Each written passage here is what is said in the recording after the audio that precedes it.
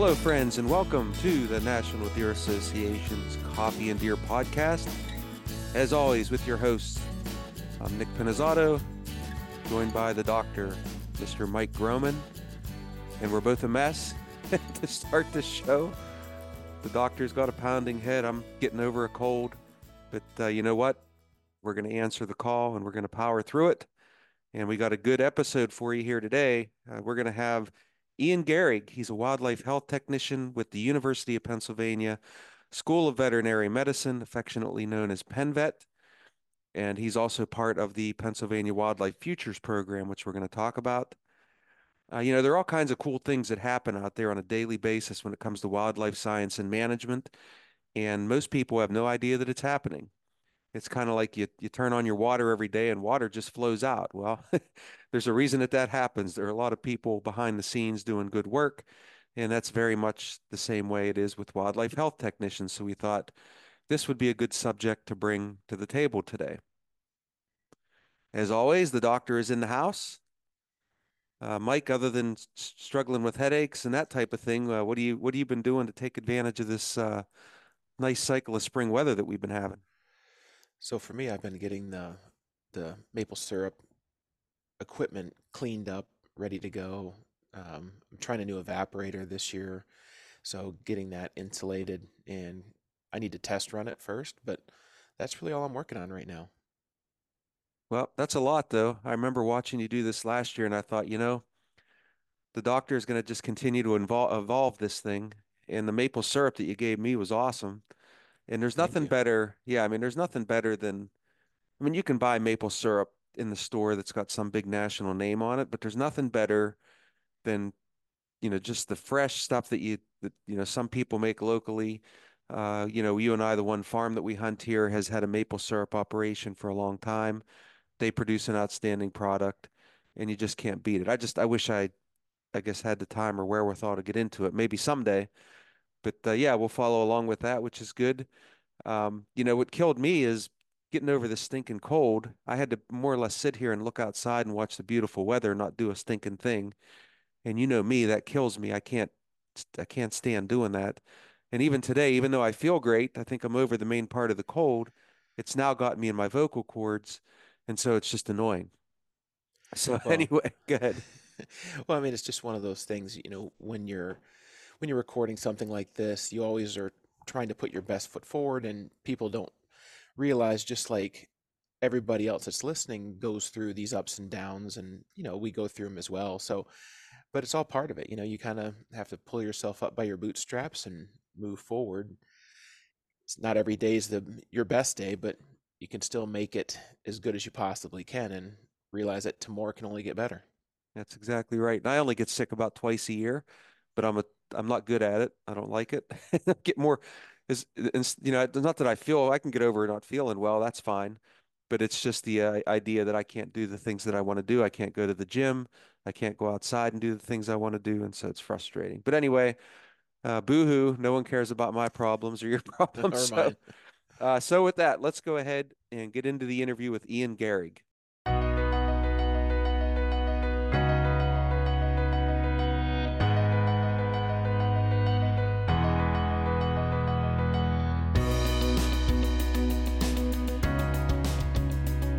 I'd like to welcome to the show Ian Gereg. He's a wildlife health technician at the University of Pennsylvania, more specifically with Penn Vet. So that's the School of Veterinary Medicine at Penn, UPenn. He is out of the southeast region of the state as part of the Wildlife Futures Program, which we're going to have him tell us about here in a little bit. But Ian, thanks for being on the show. I think folks will be interested to hear about this aspect of the work that's going on out there. But if you don't mind, fill us in a little bit about yourself. My pleasure, Nick. Thanks for having me. My name, as you mentioned, is Ian Gereg. I'm the wildlife health technician here in the southeast region of Pennsylvania for the Wildlife Futures Program. I'm originally from Connecticut. I moved to Pennsylvania about 10 years ago. Didn't get into hunting or fishing or anything like that, or really anything outdoors other than hiking until my elementary school friend and his father got me involved. Started out with fishing and then got into hunting later on. Really enjoyed that and continued that interest as I moved down here to Pennsylvania. and really have had fun with it ever since. Yeah, good deal. That's just part of being here in Pennsylvania. I think just about everybody hunts here, it seems like, even though I know that that's not exactly true. But yeah, well, you've been here 10 years, but hey, welcome again to Pennsylvania. Making the most of it's great. Yep, absolutely. So before we get into the details specifically of your work, if you would just tell us a little bit about maybe just Penn Vet and also the Wildlife Futures Program. Sure. So Penn Vet is the veterinary school of the University of Pennsylvania. So there's two real branches of that here in the southeast corner of the state. The main campus is down in Philadelphia, with the branch campus, or the large animal campus, I really should call it, over in Kennett Square in Chester County. So that's where the majority of the large animals, like the horses and cows, are. But there's also where our Wildlife Futures program is. And we're based essentially out of there as an office, but we also have us field techs that are actually based out of the regional offices of the Game Commission. So I work not only out of New Bolton, but also out of the regional office here in Reading. But I would say most of the time you'd actually find me driving around the counties here in the Southeast, working on cases or collecting research samples for my vehicle. Yeah, there's a lot of cool aspects to this, and I can tell you, I have been to the facility there and been we've been working with UPenn and the Game Commission as part of the Wildlife Futures program, and it's a something that we're very proud of. It's a really rewarding work and really important work. And I know we're talking specifically about Pennsylvania here today, but this goes on around the country. And we have partnerships with various universities and do work with them for different things. But the Wildlife Futures program is really just a unique kind of cool program. And so we're excited to have you on to tell us a little bit about what goes on in your daily life. So, um, what drove you to do this as a profession? When did you have that interest in this, say, you know what, I want to deal with wildlife health? That's a great question. I would say that, like many people during the pandemic, I really had a deep thought about what I wanted to do with my life. And I was in more of a management role, and felt like I was super disconnected from the outdoors and not really doing my part to help advance our knowledge to protect and conserve wildlife. And I saw this position come up and I said, wow, I mean, what a chance to get back out in the outdoors and contribute to, our collective knowledge of wildlife and how we can better manage them. And I'd also say that, of course, because the pandemic affected people and there was a lot of thought about where it came from with animals involved, what a cool opportunity to talk about that One Health concept and how animal health, wild animal health, can also affect people. So the timing was just right that all those things converged, and it's been super fun ever since.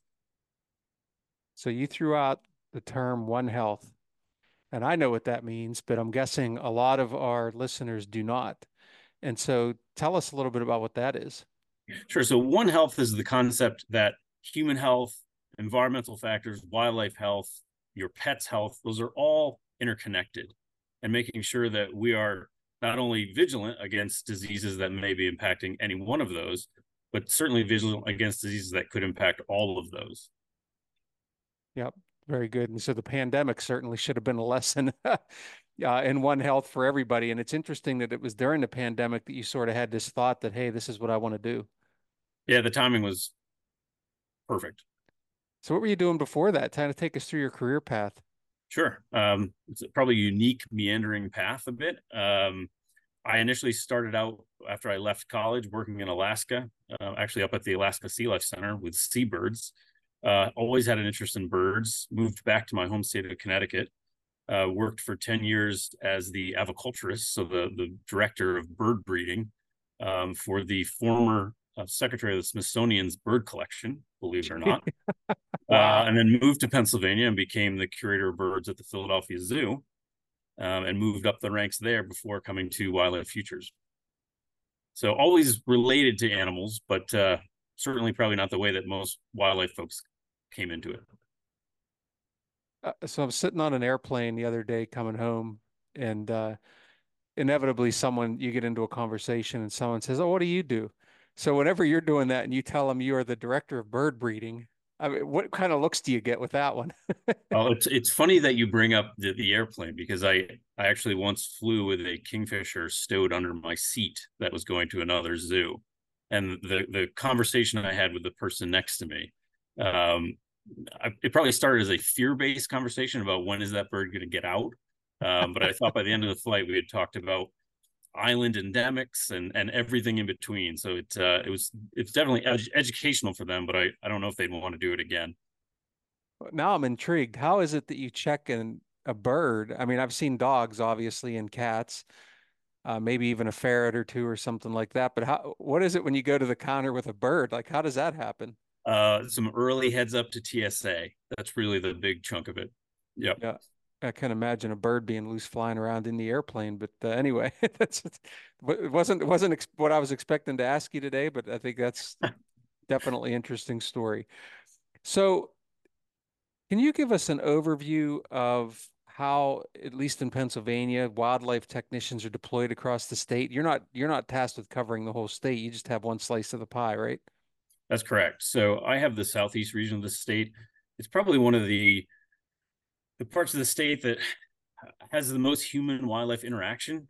I mean, really, there's more people here, and there's certainly a diversity of habitats. I mean, you look at Northampton County or Schuylkill County and some of those more rural parts of our region, all the way down to Philadelphia and Delaware County, and what goes on there, and that kind of interface between a variety of people, not just hunters, landowners, people walking their dogs, and throughout all those interactions, people are observing animals of concern, and it could be, the deer with a broken leg that's at their bird feeder, or it could be a fox that they harvested that had some sort of unusual lesion that they weren't expecting to see.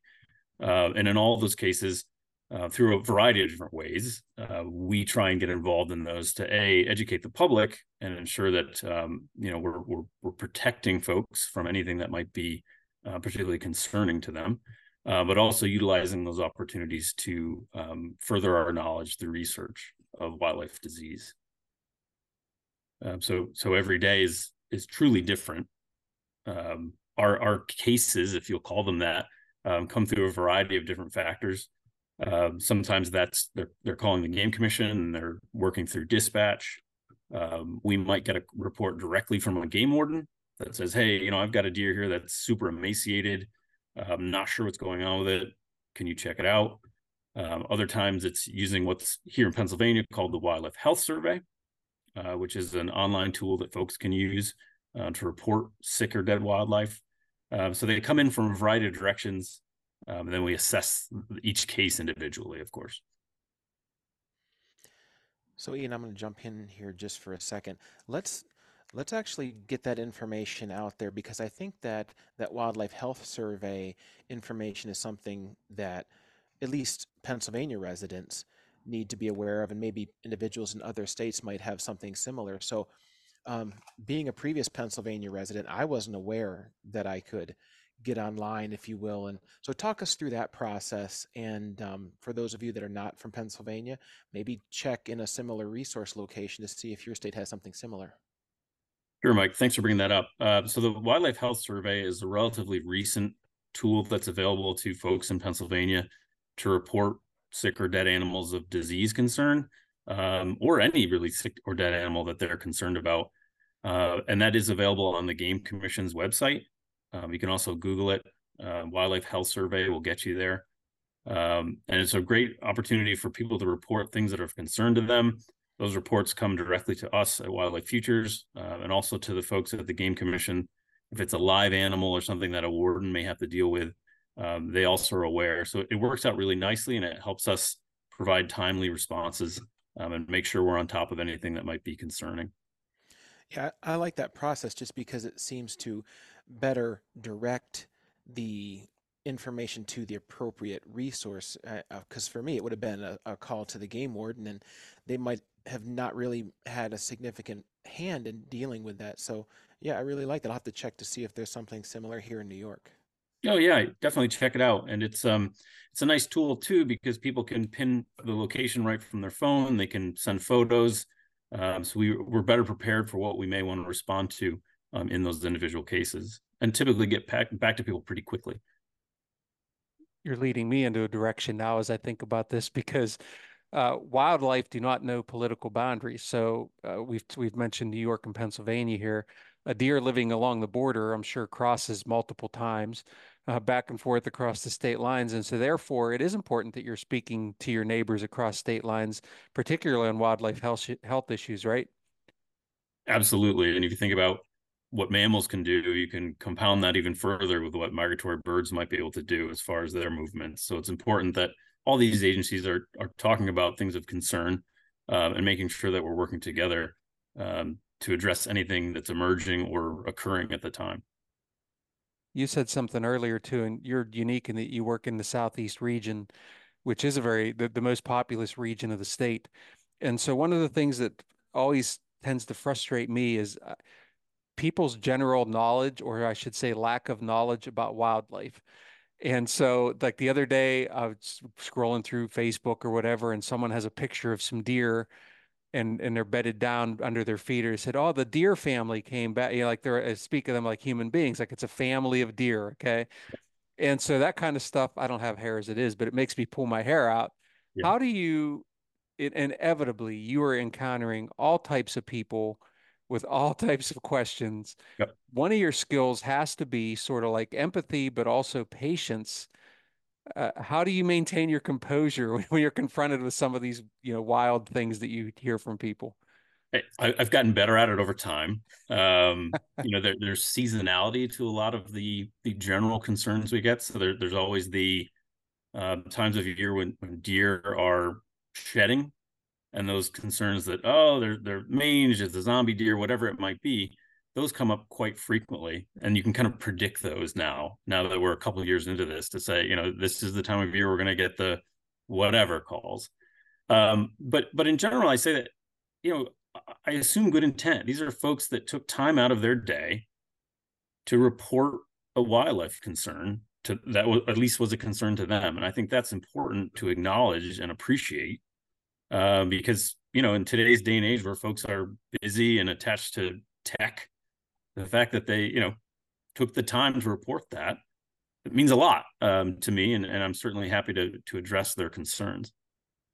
Well, Ian, I think that that's a really good perspective to have because as people that are hunters or very in tune to wildlife habits, whether it be the seasonal changes or the biological, physiological changes they go through, we have to remember that there is a certain percentage of the population that have little to no experience, dedicated knowledge, etc. I mean, we, would take in children from the inner cities at our place and over the summer, and the first time that an individual actually saw a milk cow was it would just completely confounded. I couldn't get my mind wrapped around that. But to say that that is not very unusual for individuals to have little to no wildlife experience or knowledge. It is. And again, at least here in the southeast part of Pennsylvania, we see the whole gamut. I mean, I see diehard trappers all the way to folks that may have never left the city that they're in. And ensuring that those folks, any concerns they have are addressed, and also that we're protecting their health and the wildlife health around them is equally important. I'd say we certainly get different questions from those two groups, but this level of concern is certainly the same. Yeah. I've often believed that people, average person out there, generally cares about wildlife. They don't like to see wildlife hurt. They don't like to see wildlife sick or, dead along the road, that type of thing. But then I also believe that sometimes they love wildlife too much, or maybe that's the wrong way to say it. They maybe love wildlife in the wrong way, Yeah. meaning their lack of education and their desire to think of wildlife as they would human beings gets them into sort of this moral struggle. Yeah. Do you encounter that a lot in your work? Yeah. I mean, anthropomorphism in any at any angle is a slippery slope. But I would say that we see challenges with folks, feeding wildlife and the issues that can come from that. And by feeding wildlife, that's a broad concept, but it can be anything from, cat food left out on their back porch and then, wondering why they've got mangy foxes up there, or, bird feeders where their house finches have conjunctivitis, and, I'm trying to help the birds. How can me feeding them be spreading this, down to concentrating deer and what that might do? So there's just a whole bunch going on there, and certainly strong opinions. Our perspective is from a disease standpoint, so we certainly give them that information, but it's a constant dialogue. Yeah, we see it a lot with deer too. It's particularly the animals that are warm and fuzzy and got the big brown eyes. There's a reason why they call it doe eyes, right? And so for deer, as an example, when it comes to urban deer conflicts, human conflicts with deer in urban areas, and people, and read a lot about this in Staten Island, for example, where there are groups of people that are actually doing vasectomies on wild deer and thinking that they're helping them, when the reality is the best thing is to essentially eliminate a certain number of deer, to humanely take their lives. We see that a lot in the deer world. And so out of all the different critters that you deal with, is it mostly deer that draw the biggest emotion, or is it pretty much just any animal? It's difficult to say. I'd say that deer are definitely in the top three. I think part of it is they are large and visible on the landscape. And I think that in an increasingly disconnected world, I think they provide that link to the wild. And I think a lot of people embrace that. I'd say it's likely deer, songbirds, and then number three could be a wild card depending on exactly where you are. But it's definitely those animals that approach closely, and folks are able to observe. The exception, I would say, are when we see larger mortalities, and then it doesn't seem to matter what it is. Folks say, "Wow, I should not be seeing 13 dead geese, should I?" Let's talk to someone about that. Yeah, I would say that the snake lobby or the rat lobby is not as big as the deer or the bear lobby. We don't work with herps. I don't think we get a lot of calls about them, but you're right. Yeah, even bats are an interesting one, right? Because bats, I think people appreciate bats in a general sense. They don't want them in their house, and they don't want them. They have that misconception about they're going to get in your hair and all that nonsense. But I think people care about it. They care about things like white nose syndrome, but they're not the warm and fuzzy kind of creatures. So, since I brought up bats, do you have a lot of those types of issues? It's interesting. Bats, as you know, they have a whole slew of different concerns right now, white nose being a big one. The majority of the bats that we see are often young bats that have been displaced, and they end up hanging on the side of someone's house, or some other situation where they're encountered near the house, and we get reports of those. Most of the other bat calls that we deal with are rabies concerns. So bats are certainly a rabies vector. Any mammal could be a rabies vector. And the problem with bats is, they often show up in houses. Folks don't know how long they've been there. They've got kids in the house that may not report a bite. And in those situations, it's important that that bat be tested for rabies as quickly as possible, so that we can address any health concerns that those people might have as well. So there's a fair amount of those encounters. Fortunately for us, unfortunately for the game wardens of Pennsylvania, it mostly falls on them. Oh, I see. But we certainly do follow up with those cases to make sure they get completed. Gotcha. So you talked about this a little bit earlier. I'll give you a chance to elaborate a little bit. My question was going to be, what does a typical day in the life of a wildlife technician look like? And so You may have some days that are kind of that go as planned, but maybe the atypical thing is the more common. So if you had a typical day, what would it look like? And if you just never have a typical day, I think that's good too. Well, I'd say there's a little bit of seasonality to it. This time of year, we're certainly utilizing hunter and trapper harvests for data collection for research. And that could be anything from collecting CWD research samples from hunter harvested deer or roadkill deer. Today, for example, I traveled to 3 different taxidermists collecting canid carcasses for a tapeworm study we're working on. And those animals have been processed for what the taxidermists were going to do with them. And now I've been able to take further advantage of those carcasses. As I go around collecting those research samples, I'm always prepared, though, that there could be a call from a warden or from dispatch or from the Wildlife Health Survey that says, hey, we have a species X that is concerned in, let's say, Berks County. And I'll certainly follow up on that first, because sample preservation is always a concern. It's less of a concern when it's freezing or below freezing. Come August, we're very prompt on trying to get to carcasses because they don't last very long.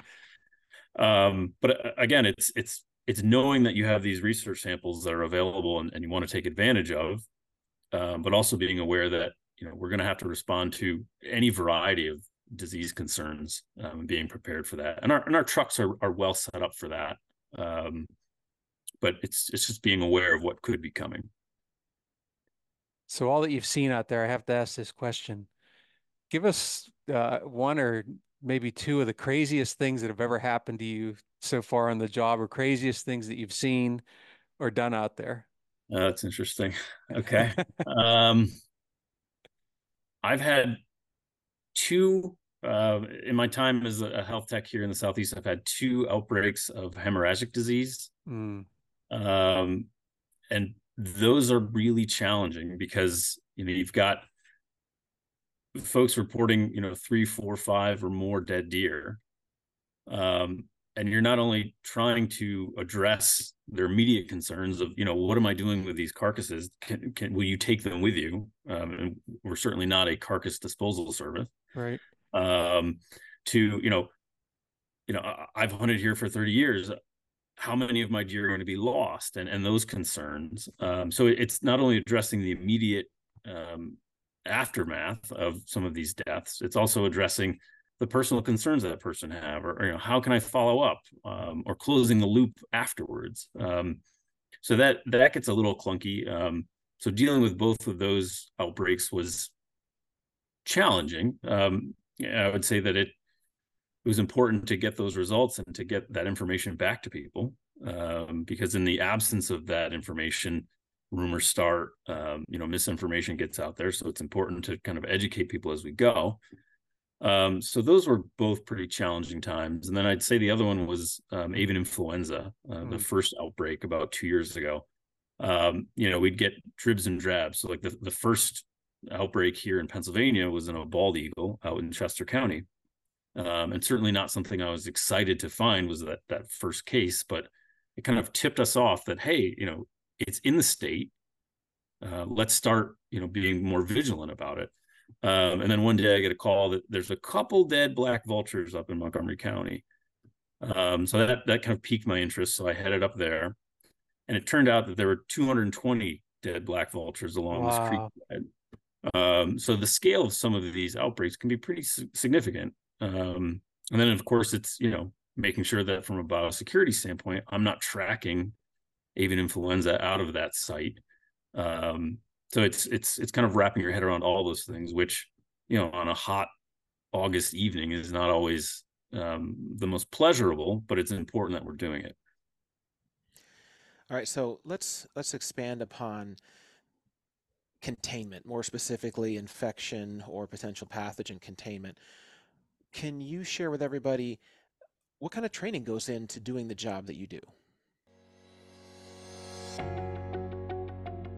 National Deer Association is proud to partner with Bass Pro Shops and Cabela's in its mission to support and advocate for quality deer populations, wildlife habitat, and hunting. A generous grant from the Bass Pro Shops and Cabela's Outdoor Fund, through customers rounding up their purchase at the register and online, is making an impact for conservation immediately and for future generations of hunters and outdoor enthusiasts. Through this tireless work and support, Bass Pro Shops and Cabela's is helping to ensure the future of wild deer, wildlife habitat, and hunting. Well, we're fortunate to work with a variety of super knowledgeable and experienced veterinarians at New Bolton Center. And I would say equally experienced folks at the Game Commission. So working with them and kind of understanding the disease risks, and each of them have their own, is a good start. We certainly consult with them. We also consult with Department of Ag and other folks that might have a concern with a particular disease, such as highly pathogenic avian influenza. And then it's, understanding how to use and what PPE to use and when. So PPE is your personal protective equipment. I would say that I should own stock in an exam glove company because, we're wearing gloves constantly and changing gloves out constantly. But it's also protecting your eyes and your mouth and any other mucous membrane, primarily for those contacts. But when we're dealing with a big avian influenza outbreak, we're in Tyvek, our gloves are taped to our Tyvek. We're pretty cautious. And then, like anyone who's outdoors, we're checking for ticks. We're doing all the things that you should do kind of on the backside of those activities to make sure that, you're not bringing any of this home with you. We always carry spare clothes in our vehicles, change them out, just to be cautious, not only for the protection of wildlife, but for ourselves, our families, our pets. Certainly don't want to be bringing any of that home with you. All right, so just for everybody else, in case you missed it, mucous membranes are a very easy way for pathogens to enter our body. And so mucous membranes are areas where we have specific glands inside your eyelids, your mouth, your nose, all of those areas. And actually in some individuals, like your private parts as well, there's mucous membranes there. So you kind of have to watch those areas because it just offers a freeway into your body for any infectious agent. It's a direct track. Yep. I'm now suddenly afraid to walk outside.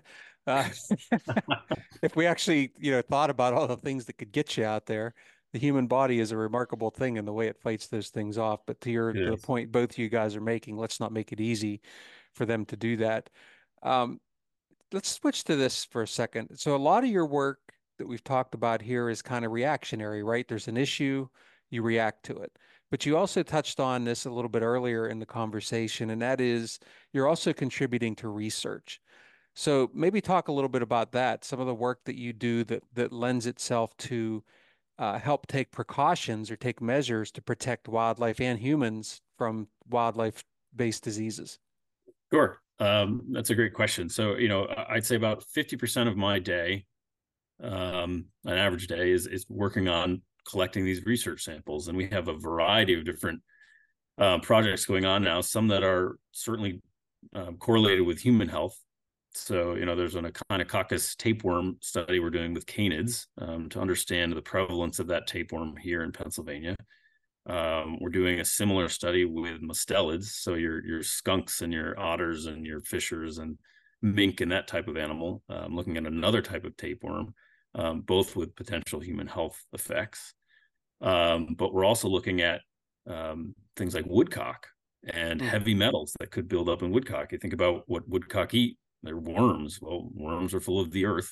The earth is potentially full of heavy metals. So, collecting those samples opportunistically, looking at species like barn owls for anticoagulant rodenticides that might be building up in those species. Again, with opportunities to help us address potential concerns that might come from those animals living around humans and how we might better manage those populations.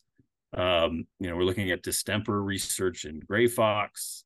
We're looking at just a variety of different things. And that's, I joke that animals are dying to see me.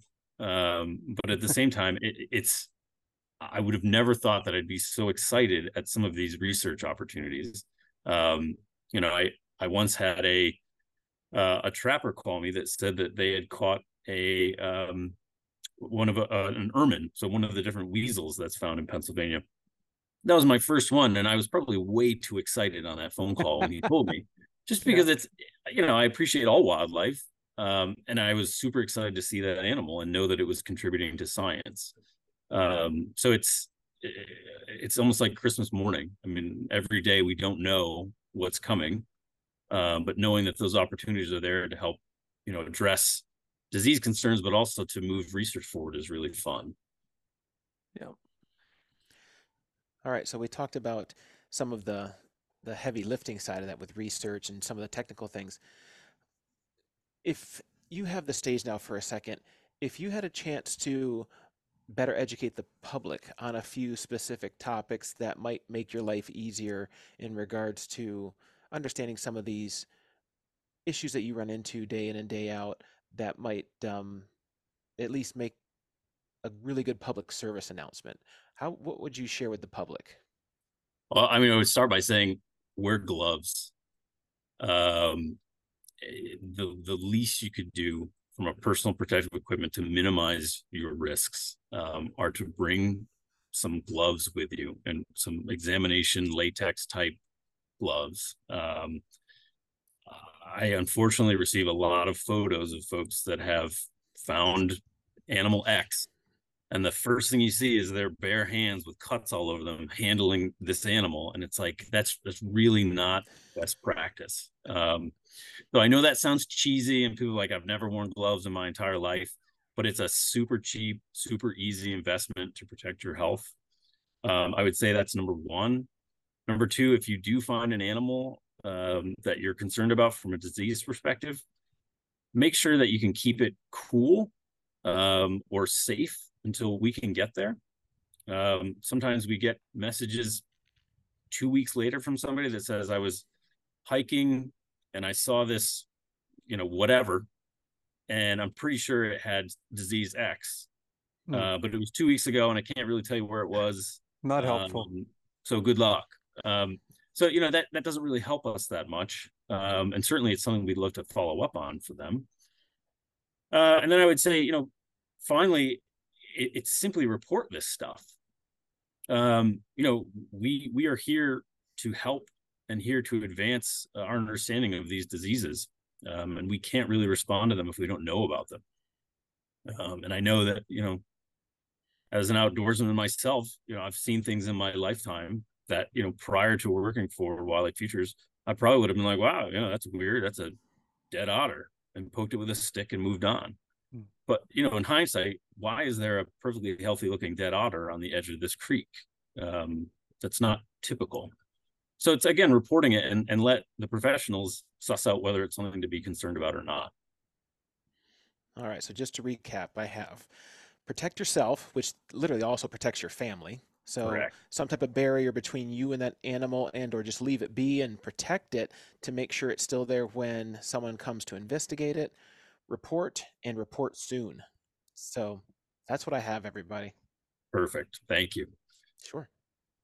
Along those lines, and actually to your point about different things that you could encounter, all kinds of different things. I've had the fortune of being in several wildlife and even human health labs. And in the wildlife labs, you could see any type of animal in there that was picked up potentially by a technician. I remember when I was in Michigan State recently, they had several different critters that they were looking at there. So you really just looking at all types of things. But I want to make this point, and this is why also we feel it's important to have someone like yourself on here to have this discussion. And that is, I just want to remind people there is real science going on out there all around you that most of you are completely unaware of. And so it gets frustrating for those of us, especially for folks like Ian who work directly in this, but even those of us who work in wildlife, or in even the doctor's case there who works in human health. Whenever you have people that want to dispute science, or they want to say things like, oh, like this whole CWD thing's made up and it's just people that are trying to make money, or the same thing, maybe it's something with birds or any kind of wildlife. And here's the reality, folks. Folks like Ian are out there on the daily doing this work. They're doing this work for research. They're doing this work to protect healthy animals, and they're doing this work to find out why animals are unhealthy, and also to protect you as human beings from animals that may not be healthy. And so, Ian, in a lot of ways, you're one of those unsung heroes out there, you and your counterparts in Pennsylvania, but also all across the country where there are wildlife health technicians. And also, I want to point out putting yourself at risk in some of these cases. So I first want to say thank you for that. And also, I hope that you're being thanked by people out there who you encounter who likely had no idea that a wildlife health technician even existed. Well, thanks for that, and I appreciate that. And it is nice to kind of have these conversations with folks. And again, it's anyone from a diehard lifetime deer hunter to somebody who feeds birds in their backyard, and having those interactions and having the opportunity to educate them, to talk shop with them, whatever it might be, are really great interactions, and I look forward to continuing those. But I would say that there's also opportunities for folks to help, and it's reporting those concerns, it's communicating those with the Game Commission or through the Wildlife Health Survey or whatever it might be, so that we can continue to be out there and be vigilant. And I would also add to that, there are certain samples that you might be able to help us find. If you're an upland bird hunter and you have grouse carcasses, or whatever it might be, there are opportunities for you to contribute to that research, which will help that species. So think about those opportunities, and certainly reach out to your respective agencies to see if there are opportunities there to collaborate. Because as certainly stakeholders in wildlife management, it's great to provide that information and those opportunities for more research. Yes, be a citizen scientist when you can be, you can help. And I think that would be my plea to anybody listening to this, which I assume are mostly deer hunters. Uh, the game commissions and so on do not exist to frustrate you on your deer hunting season. Okay. There's a whole lot of other things that go on out there that are for the greater health of wildlife. And so I ask you to please consider that and not make it all be just about you. Not that that would ever happen. Uh, and just be aware of it. And I can tell you that firsthand account as a partner in the Wildlife Futures program, and having seen these similar programs in other states, it is just a absolutely blue ribbon group of people, from yourself, Ian, out there being out there in the field, all the way to the folks I interact with in the labs and in the administrative level. And it's been a real pleasure to work with you all. And we do appreciate you coming on here to help educate our listeners. So we'll leave it at that unless there's anything else you'd like to add. Thanks, Nick. I really appreciate it. Thanks, Mike. I would say essentially check out our website, Google Wildlife Futures, learn more about what we're doing. Again, if you're out of state, find a similar agency within your state that you can be helpful with and can help you. And again, if you're interested in more in what we're doing, please reach out. Be happy to touch base. And again, report those concerns. Yep. And specifically in Pennsylvania, you can go to www.vet.upenn.edu and /wildlife futures, or just Google Wildlife Futures Program, which is always the easier. So thanks again, Ian. We do appreciate you being on. Thanks so much. Thanks for having me. As I said in the intro, Mike, I think it's important that we shed light on the type of work that Ian and others are doing. And this goes on all across the country, not just in Pennsylvania.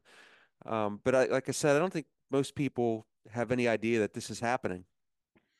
No, and as you heard in the interview, I didn't either. And to me, those are things that are interesting because we always are trying to support the sport that we love so much. So to be able to report any type of sick animal so that it can be adequately investigated for the overall betterment of the herd, the flock, or otherwise is important. Yeah, I thought it was neat when he said he wakes up every day. He doesn't necessarily have any idea what he's going to be getting into. And I think that keeps it interesting for sure. And not only does he get involved with the reactive work or responding to issues, he's also working on, protections and from wildlife diseases. And this is all happening, like I said, all across the country. So there's what's happening now that you have to respond to, and then there is the preemptive work, the research to help kind of prevent issues. So I don't know. I think it's got to be pretty cool not knowing exactly what you'll be doing each day, right? Well, and that's the one thing from working in the hospital for years. My schedule was never the same, and you never knew what you were walking into. You could kind of get an idea, but someone would show up in the ER. The OR would call, "Hey, we need to get you to put a brace on." So the only reason I'm mentioning this is because for someone like me, I like being very active. Like if I sit down to finally watch TV or a movie, I'll actually watch multiple movies or shows at a time when a commercial comes on because I can't sit through the commercial. But I had a coworker that was very regimented and he had a very tough time adapting to that. So I guess based on the type of personality that you have, I think, if Ian was one of those people that he had to have a very rigid schedule and this was the job, I don't think that it would be as good for him. So that's the one good thing I always have told my kids and I tell people is that find a job that matches your personality type and you'll love it and you'll be really good at it. Yeah, absolutely. And clearly Ian is passionate about his work and think does a great job. So appreciate him being on the show to talk about his work and the Pennsylvania Wildlife Futures Program.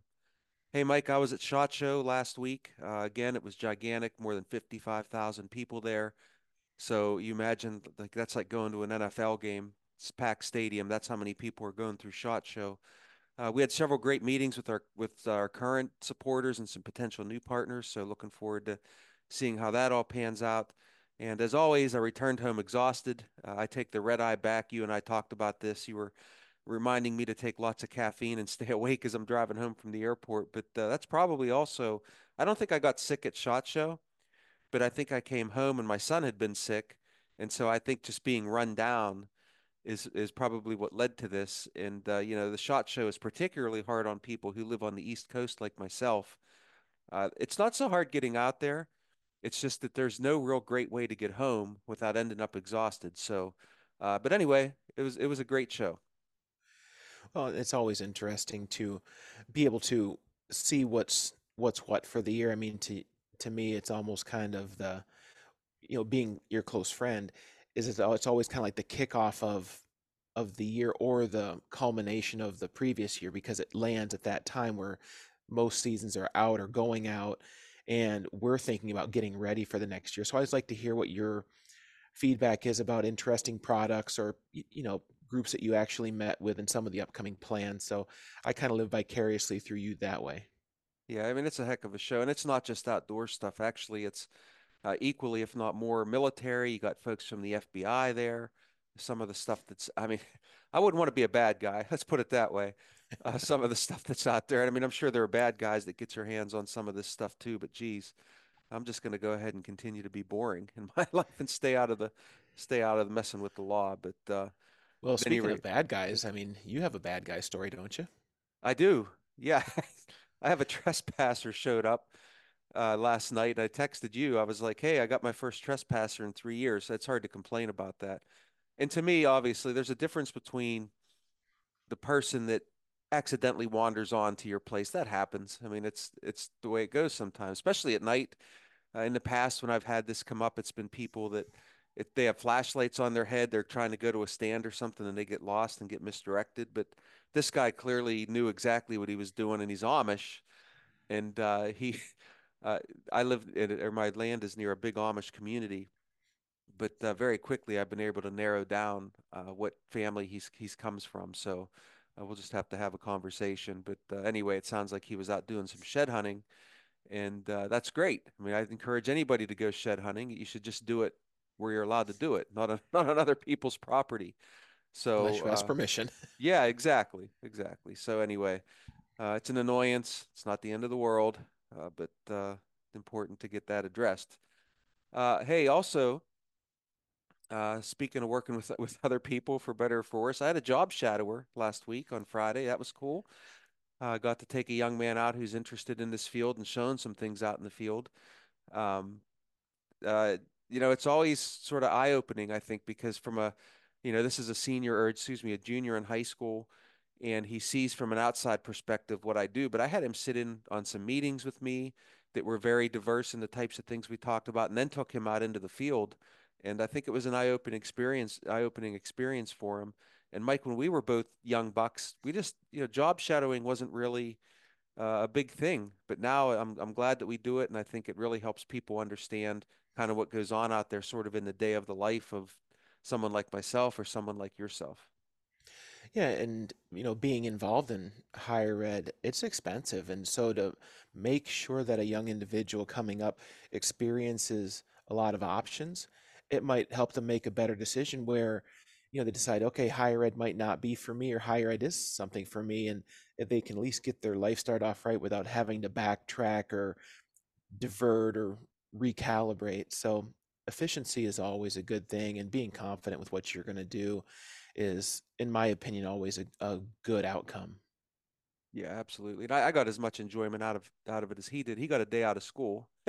Incidentally, Groundhog Day is when they do the job shadowing because of the whole shadow thing, of course. And the doctor and the doctor worked many years in Punxsutawney, and I was born in Punxsutawney.